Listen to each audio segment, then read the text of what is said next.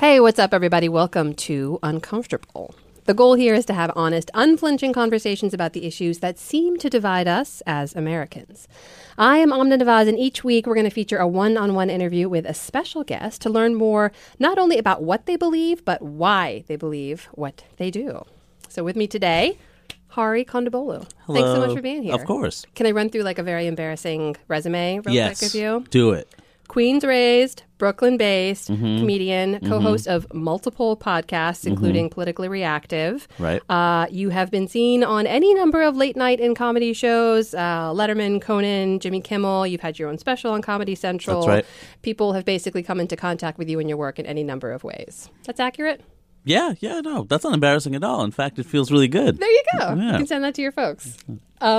So I wanted to talk to you because a lot of your work focuses on race. Not all of it, but a lot of it. And you, especially over the last year and a half, were one of the first people who really started to talk about it in a political context and in a way that seemed to resonate with a lot of people. So I wanted to understand more about you and where you grew up and how you grew up and how that came like a thing that you wanted to talk about. So let's start with that. Tell me about Hari. Where'd you grow up? Well, I think it's funny, first of all, just because I've been talking about this stuff forever, and now all of a sudden it to a lot more people, it's become relevant, but it's like, I'm still doing the same stuff. Like Right. it's the same ideas, but now I think it's there's just so many more ideas that people are exposed to, whether it's to the internet or because, if you have a president that says something that's Islamophobic or sexist, all of a sudden it's easier to give an example because the president of the United States said it. So it's a very good news peg. So you want to know like how this happened? I want to know the story. Yeah, how this happened. Yeah. I want to know the story of Hari. I grew up in Queens, New York. My father is an echocardiogram technician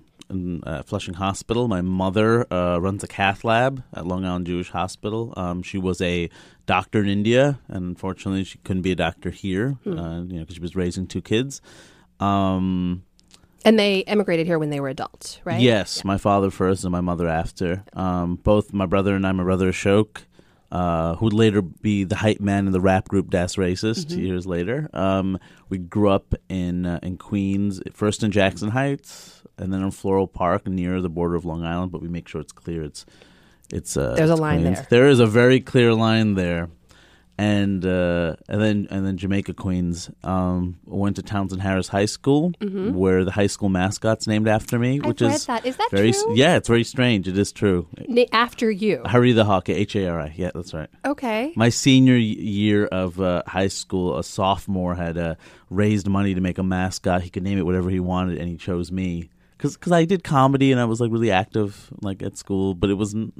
Jonas Salk went to our school, so it's really like there are other options clearly, and Salk the Hawk is closer. It's closer depending on how you pronounce it. Yeah, but they went with Hari. Uh-huh. How do you feel about that?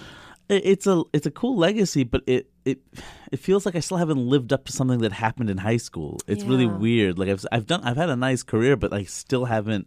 Jonas Salk, again, that's a hell of a standard. Yeah. I like that is what's driving you. It's like to justify the mascot. Yeah. This is your career on the line right here to justify that. So were you always this way? Or did you always think about things the way that you think about them now as a kid too? No, I mean, I think I had a sense of justice and fairness and sensitivity, and like that was always there. And I think was that just from the way your folks raised you? So my mom, I think my mom and dad are very different people, but I think a lot of those characteristics come from my mom. Like she was always sensitive and thoughtful, and she was quick, and especially, I think being, she was a doctor in India in her small town in her, in her 20s. She accomplished a great deal, and then all of a sudden she lost everything, came to this country, and had to be a housewife, which was not the plan. Yeah. And I think when you deal with lots of things, with lots of loss, losing family, and you're over here and all this stuff, I think sense of humor becomes so crucial. And I saw how my mom was able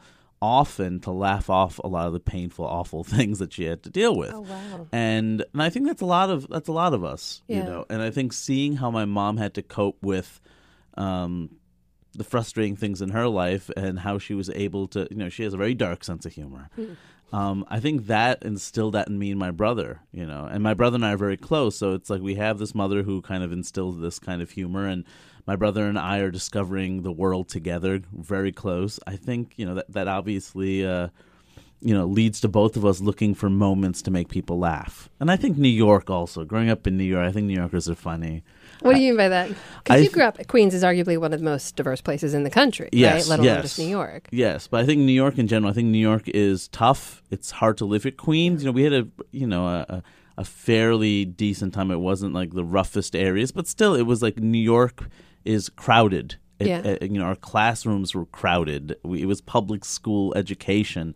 It forces you to be a little stronger, right? Things aren't catered to you. Mm-hmm. And I think, as an adult, it's like subways. Like, they're the great equalizer, regardless of your class. If you're on a subway, everyone's the same. Right. Everyone feels the same things. Everyone smells the same things. Everyone, you come into very close contact with a lot of individuals. You are forced to confront reality. And I think, as a result, you have to cope, and you cope with humor. And I think New Yorkers have a dark sense of humor. I think New Yorkers were very quick. I grew up snapping back and forth, friends insulting each other. That's normal. Right. The idea. I've met people after the fact who have been like, "Why does everything have to be like a joke or something?" And I'm like, that's how I communicate. That's how we all communicate. This is a conversation. This is a conversation. It's not to say there isn't substance in what we're saying, but it's said through humor. And so I think all of that, plus being in New York where it's the most famous comedy scene in the country, I was exposed to comedy both informally and formally my whole life. I feel like asking this question is kind of living up to a stereotype, so I kind of hate to ask it, but I will, because I always wonder, I'm first generation American, and I always wonder how much of that is a shared experience. Yes. Was there pressure to kind of live out dreams, not for your parents, but sort of do better, do more? My certainly, but my parents were never, you have to do this. Yeah. They were always, I thought, progressive in the sense that they worried about, they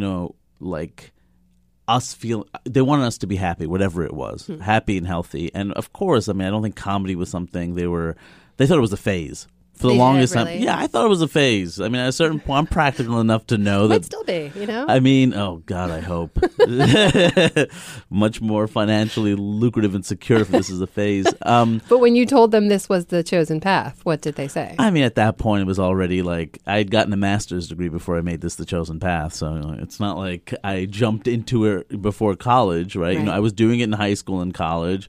It was a hobby I had. I moved to Seattle to be an immigrant rights organizer. So keep that in mind. I went from wanting to be a lawyer to be an immigrant rights organizer to a comedian. So I kind of very, with subtlety and intention, lowered the bar. So by the time we got to comedian, they were already on board of this is not going to be what we wanted.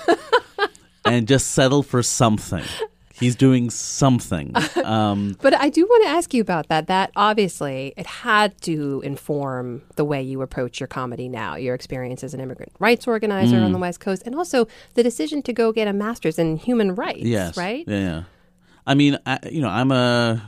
somebody who came of age after 9/11. Yeah. Right. I remember pre 9/11. I remember what that life was like, and I remember how things changed pretty immediately after.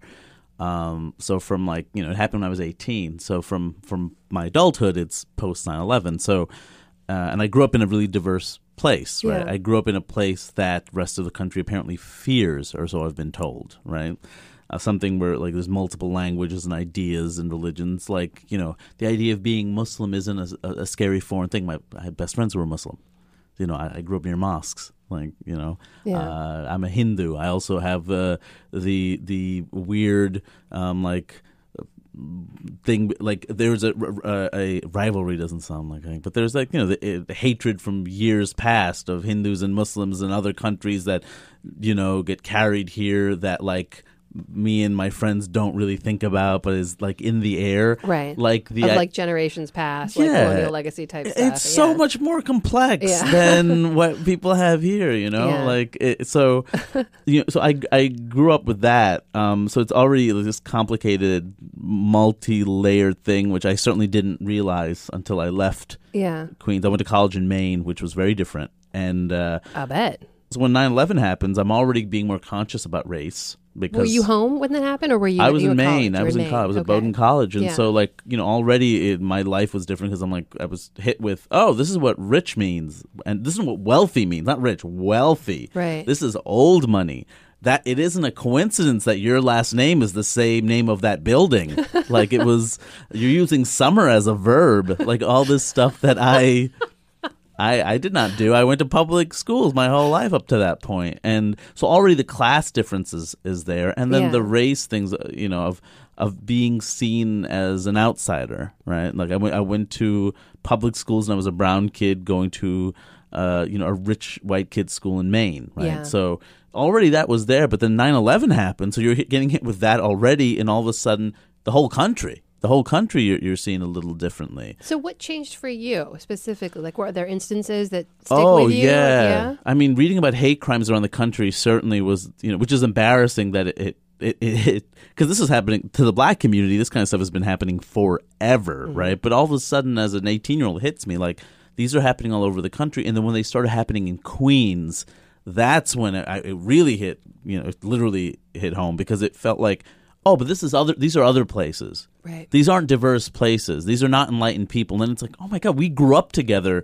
and as residents of Queens, we all grew up together. We know each other's kids and families and neighborhoods, Yeah. and it's happening here. Did people say things to you?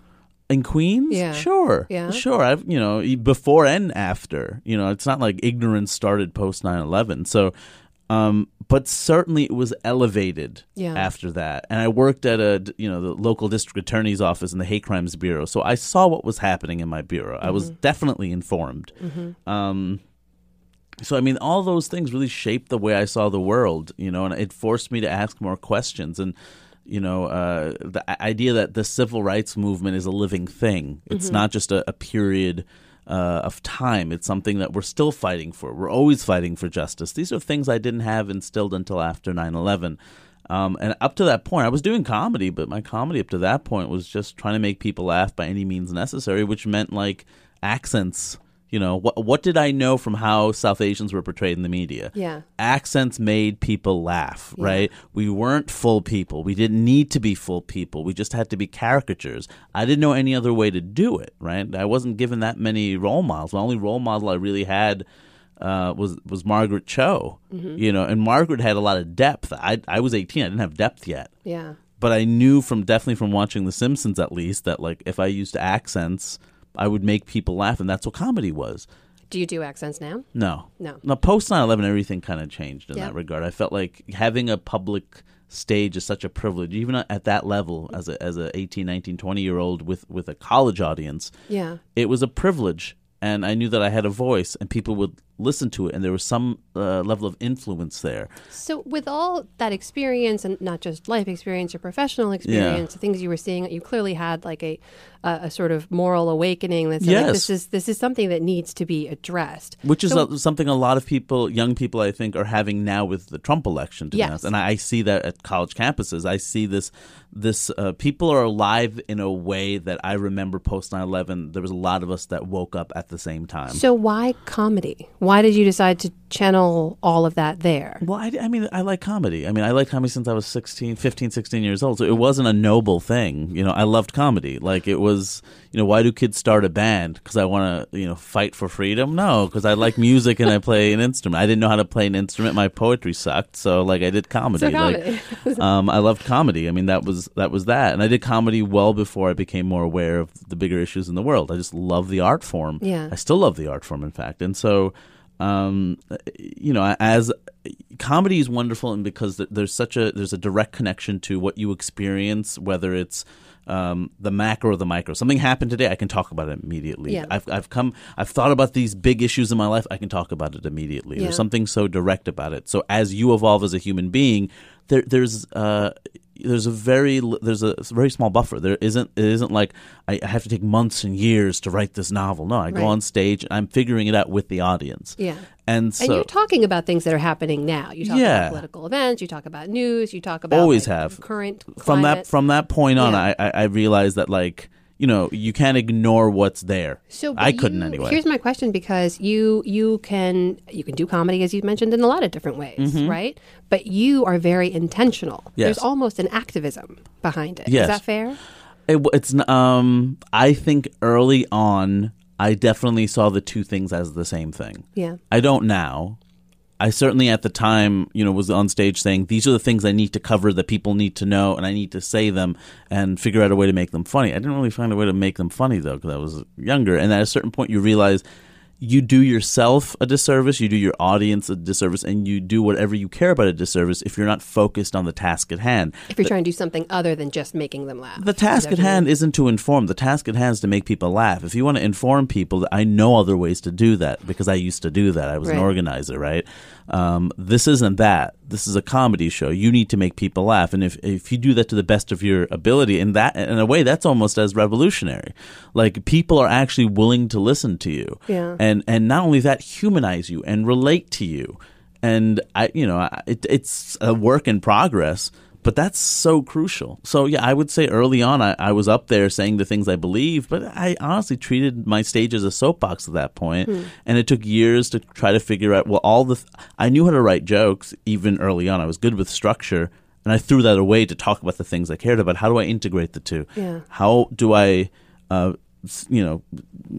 continue being a great writer, develop as a writer while talking about things that are close to me, like my heroes did, like Pryor, Carlin, Margaret Cho, Chris Rock, Chappelle. They're talking about big issues, not because they have to, but because that's in their hearts and that's in their minds. That's what they think about. So much of your work too focuses on your experience on other communities of color, too, minority communities in America. And I'm curious, because like all comics, you probably had to travel the country to a lot of different kinds of places and communities. Does your material land differently in some audiences? Yeah. I will. It's funny, if you're in an all-white room in Middle America, do you tell the same jokes the same way? Well, no, because I think that in general, that's being a bad comedian. I think in general, even if it's in different rooms in New York, you have to see what's happening in the room. Yeah. You have to react to it, right? So if I say a couple of jokes and it's clear there's some discomfort, let me figure out the discomfort and address it. Let me find a way to get them on my side. And then, I'm not going to change my point of view. Yeah. But I'm going to try to find a way so I do my job. I have to find a way to make it work. You've had teachers that stick to their lesson plan regardless of what's happening, and they don't care, and they don't care. And then you have the teachers that are in the moment, and it's not to say that they haven't rehearsed the same funny line for 6 periods in a row, right? But they also know how to get it to this particular group of kids. That's what those are the best teachers. Those are the teachers I remember. Yeah. Right? The ones that found a way to reach me, and it wasn't the same thing. And they knew that every class, every kid wasn't the same. That every kid was different and every room was different. And this is right after lunch. They're going to be a little tired because they just ate. This is the first class of the day, so they're exhausted because it's 8 in the morning. You got to change it up. You got to change it up. You have to realize what's in the room. And so the same thing happens when you travel the country. What just happened here? What happened in Charleston? I'm doing a gig in Charleston. What do I have to say in Charleston? Yeah. I'm in North Carolina. The election's done. Obviously, North Carolina went red, but I'm in Chapel Hill. So what does that mean, right? I am in Chicago. I'm talking about gun violence, but in Chicago that means something specific. You have to realize what's there. But when you talk about race so much in the way that you do, too, you make fun of white people. Sure. I make fun of white people in the sense that I make fun of whiteness. You know what I mean? Yeah, white identity. Yeah, what it means to be white in America. Absolutely. Yeah. Absolutely. Because, one, I grew up where you didn't see much of that. I don't know how it is now. It's probably a little better, but people of color were where the jokes came from. Right? We were the props, right? We were talked about, and we didn't get to write the scripts, and we didn't get to speak for ourselves. Yeah. So what is it like when it's the other way around? And it's very interesting when you have an audience that's very mixed or mostly people of color, for the white people in that audience to hear catharsis through laughter. You know, to be like, what's going on here? You know, this is interesting. Some people don't like it. Some people get very aggravated. Well, I want to ask you about this. Some people like, like, have you ever had like a bad experience with someone who didn't? Yeah. Like what? I mean, regularly people walk out, people heckle. Yeah. I've had people threaten me in the middle of a show. I've had people say racist things. The worst ones, honestly, are the ones who say racist things loud enough so I can hear it. What do you do? Well, that's the thing. It's loud enough where I can hear it, but not loud enough where everyone else can hear it. So you have to make the call. Do I disrupt a show? Because when that happens, you know, you have to restate the thing so the audience knows what's happening. Otherwise, you're a maniac yelling at somebody. You know, which I've had to learn the hard way. Like, because I'm so upset, I'm reacting versus thinking about, no, it's not about them. It's about the show. This person's going after me. How do I incorporate this? Or does it distract? Because at the end of the day, you know, if it's going to hurt the whole show, it's not about this maniac, this racist, you know? Yeah. So you might even just ignore it. I might ignore it. Well, the thing is, like, I ignore it publicly, but I'm also eating it. Like, I feel it. I'm still taking it in. I still have to deal with the fact that this person decided it was okay to say this to hurt me. It wasn't to be a jerk. It wasn't to make a scene. It was to hurt me because no one else was really hearing it. It's in the the front rows. But what is that like for you? I mean, why? A lot of people, and I've actually read an account, I'm trying to remember the name of the gentleman, is someone who said, I couldn't go on doing comedy anymore because the heckling was getting so bad and so nasty. It wasn't like, hey, you stink. It was racial stuff. It was sexist stuff. It was, you know, the kind of stuff that you'd never say to someone to their face. Because I know that the people I'm reaching and the people who are laughing, it's more important to them, and that I'm getting more off them on the positive end than the negativity a few people are giving me, and that their negativity in some way comes from fear. You know, they don't understand this. They don't like this. It comes from fear. Has that always been there? Has it gotten better or worse over years? I mean, in some ways it's gotten better just because, like, you know, there's more South Asians in the media. Yeah. There's more South Asians doing comedy. There's more South Asians with a broader range of characteristics being displayed. You know, we're not one-dimensional. And so when I went on stage as a 22, 23-year-old in New York and Seattle, you know, and I wasn't doing accents, people didn't know what to do with me. Right. Like, what is this? And he's not, you know, the idea of addressing the elephant in the room, like, my skin color isn't a goddamn elephant in the room. Like, the idea that I had to address that every time, the way that I think a lot of women still have to do this, address the fact they're women first. I mean, as opposed to this is a human being with a set of experiences. Like, there's a little less of that. Some of that also comes from success. Like, you know, it's not like some more people become familiar with your work. I'm not like, why is this guy brown? It's Hurry. Right. You know, it makes things a lot easier when people know what they're coming to see, obviously. You know? And it wasn't like that 10 years ago. And I think the climate has changed. Like, you know, Aziz and Mindy are groundbreaking figures just because it doesn't matter if they're saying groundbreaking things or not. They exist and they have control and a certain degree of dignity that we didn't have before. So let me ask you this. As you've gotten more successful, as more and more people know you, you know, do you feel any responsibility to try to make things better, to change? You know, you say you don't want to inform, you want to make people laugh, but now you have a microphone in a way that a lot of other people didn't before you and may not. Is there any sense of like, okay, I need to try to make things better too? Of course, but there's different ways to do that. I don't think stand-up is the right, you know, like, I mean, I think my stand-up proves to be effective. It's used in college and classrooms and high school classes, it's on curriculums. Like, I know that, like, it wasn't the intention, right? Yeah. But that's, you know, if I think about it that way, the work's not going to be as good, you know. However, I have a podcast where I can be blunt, politically reactive. I can be blunt, and also our podcast that I do with W. Kamau Bell, we have sections where we explain concepts to people so we're on the same page, right?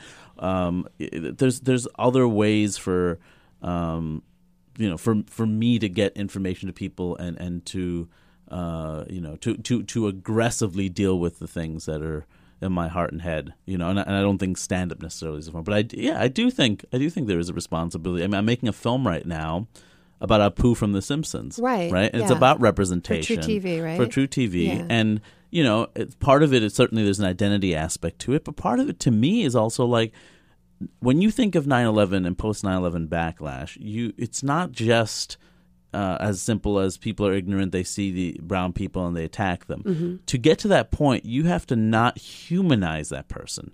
And you can't humanize that person because you haven't seen them be human.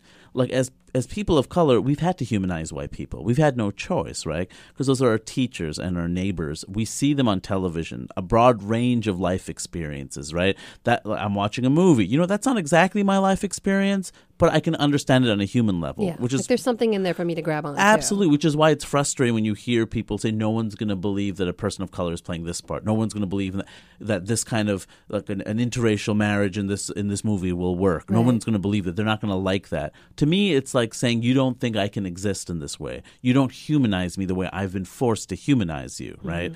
So when 9/11 happens, I'm not saying Apu and 9/11 are directly connected, but there is something to be said about you are not a full person to me. Like, I don't understand you as a full person. I don't know what a Sikh is. I don't know, what your life could be like. I can't imagine you with a family. I don't imagine any of those things. Because if the only exposure you've had to a South Asian or a Sikh or anything, terrorist, or a terrorist in a right. movie, you're either a cartoon that is weak, that has no control of their lives, right? Or you're a terrorist, or you're a cab driver who doesn't have it's nothing wrong with being a convenience store owner or a cab driver, but you are in the servant class. You're not someone who's actually expressing range. What is that cab driver's experience? What is that convenience store owner's experience? Who are their families? How did they end up here? That's never relevant because they're props. How did you process the election? I think it was driven by... Oh, my God. You can't say racism wasn't a part of it. You can't, because, and I'm not saying that half the country's racist, but there are certainly people who justified racist things that were being said and looked past it because they wanted something else. Or dismissed it. Dismissed it or didn't like it, but they couldn't vote for Hillary or couldn't vote for anybody other than a Republican and still saw... Like, you make a compromise, right? This person's racist and saying racist things, and I don't like hearing this, but jobs, the possibility of jobs. Or you don't know how economics work, really. So this man's a business person, though, like, being a business person and successful doesn't mean you know how to run a country. But this goes back to the earlier point you were making. If a large section of the country has only ever known people of color in a certain context, if you don't live in the environment where you're regularly bumping up against those other experiences and having them humanized and being able to see them as full people. This dude works in the kitchen, and that's a job I could have had. This person does construction, that's a job I could have had. They could have humanized. Sure. There's you have to not see the person as competition. You have to see the person as part of the community. And language is sometimes an issue, but then what you do is you try to learn each other's language and you try to find a way to connect. That's what communities do. My question is, when we talk about racism in the election, a lot of times I think people think we're ascribing that to the people who supported Mr. Trump, to say that there was an element of race undeniably, but that they sort of dismissed it, or in a small segment maybe even participated or perpetuated, whatever. What if it just wasn't even a factor? Because it doesn't matter in their communities. They don't have people of color. They're not used to that engagement. What you ignore also says something. Yeah. It's race. It's not like it doesn't exist. There is something to be said about, like, ignoring something allows something to happen. You're aiding and abetting in racism even if you are not actively taking part in it. But if you're not you and I and you haven't experienced it, yes, I guess can you blame people for dismissing it?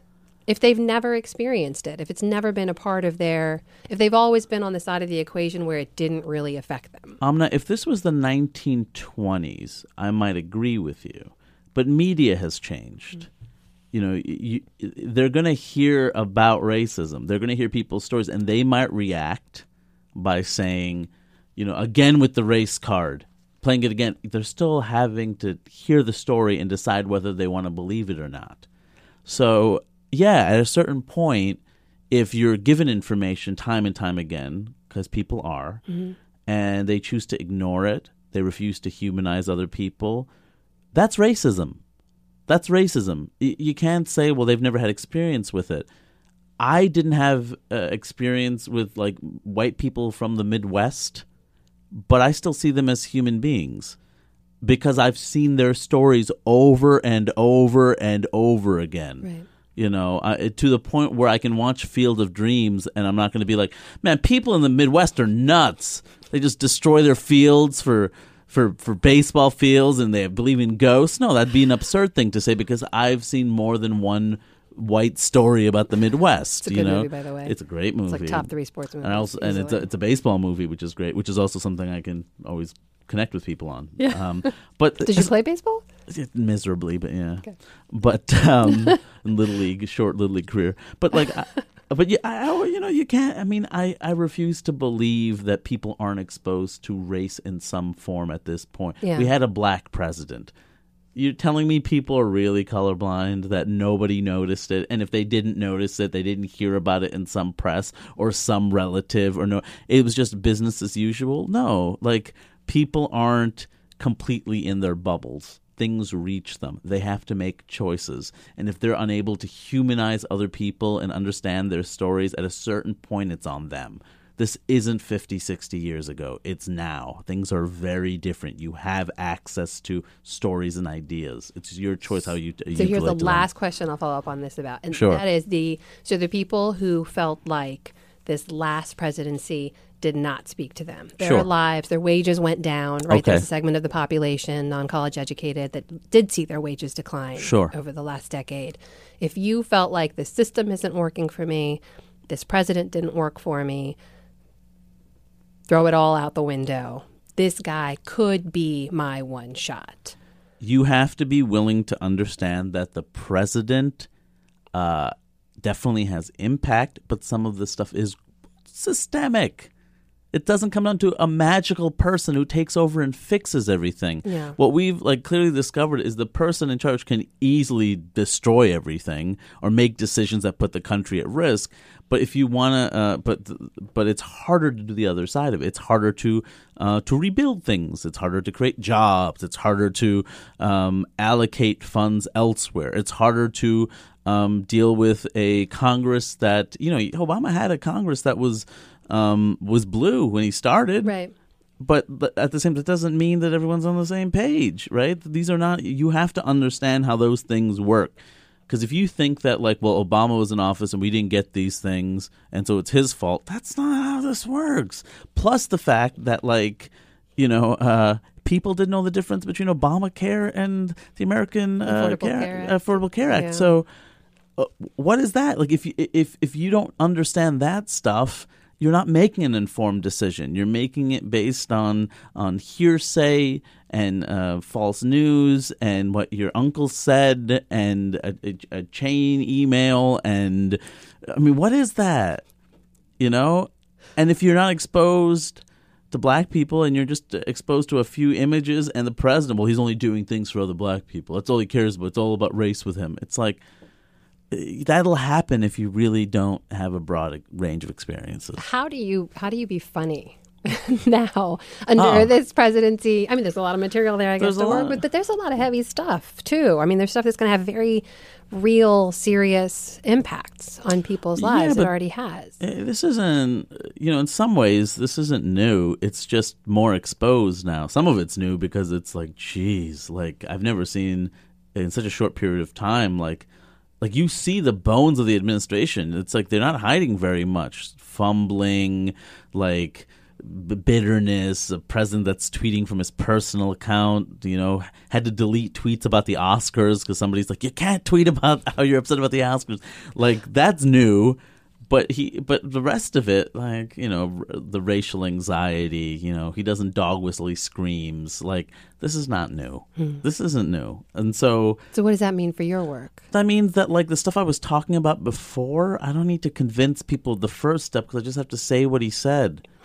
I don't, this for it's easier to establish the premise. Yeah. Oh, yeah. It just I can cut to the chase. Yeah. I mean, that's the unfortunate thing is that, the stuff I talk about is fairly evergreen. Racism, unfortunately, is evergreen, as is sexism and homophobia. There's been change and progress and mutation, so it looks different. But these are evergreen things. I can talk about them because they're happening and they've happened. Mm-hmm. So for me, it doesn't change all that much. It just it forces me to kind of just.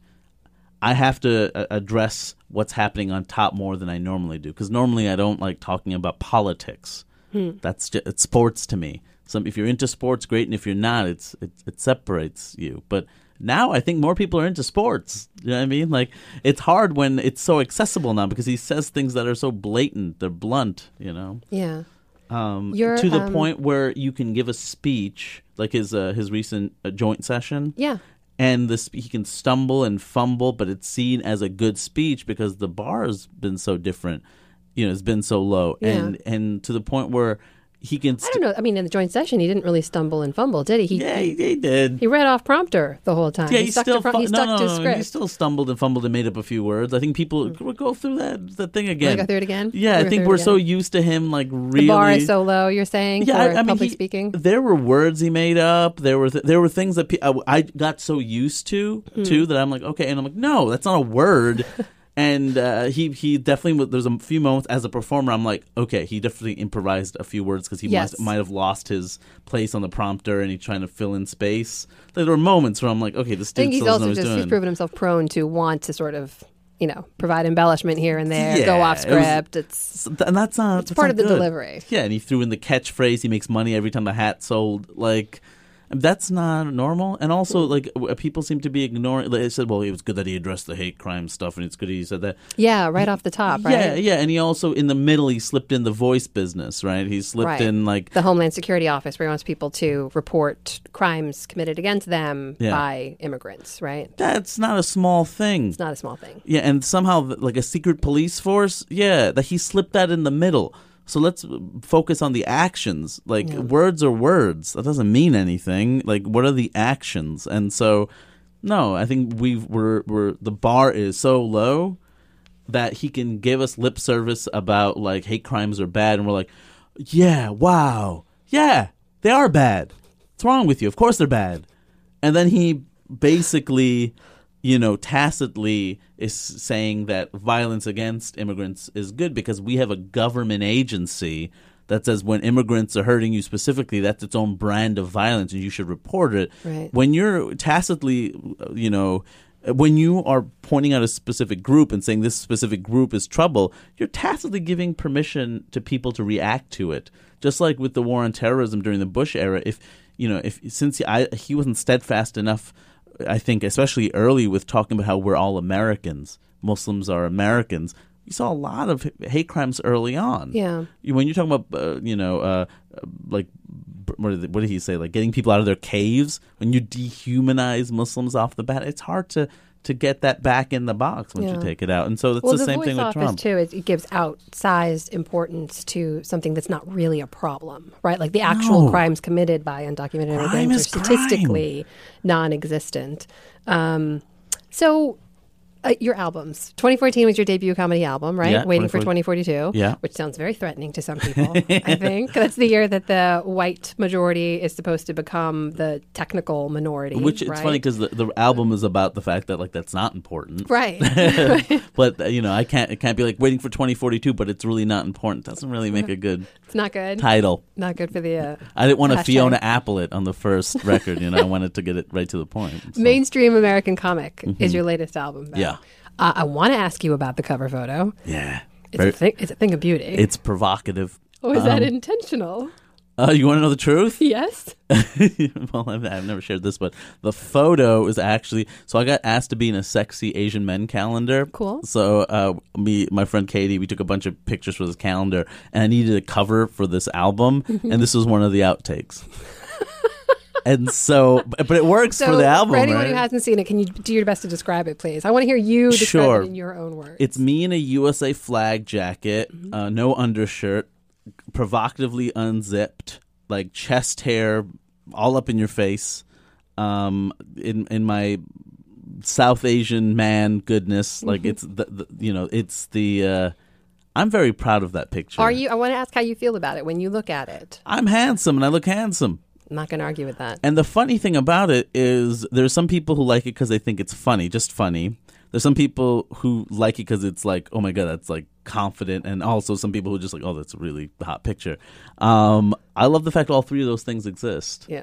And I've gotten to do all those things. And it was unintentional. I mean, the name of the album was going to be Mainstream American Comic. I decided that. But that picture's perfect. And it looks like an American Apparel ad. It does. I mean, that's intentional. So... But yeah, no, it's both albums really, they're similar in that they talk about what is the place of a person of color in society. I talk about identity a lot. I talk about racism and violence and class and gender and sexuality and the idea of marginalization and the fact that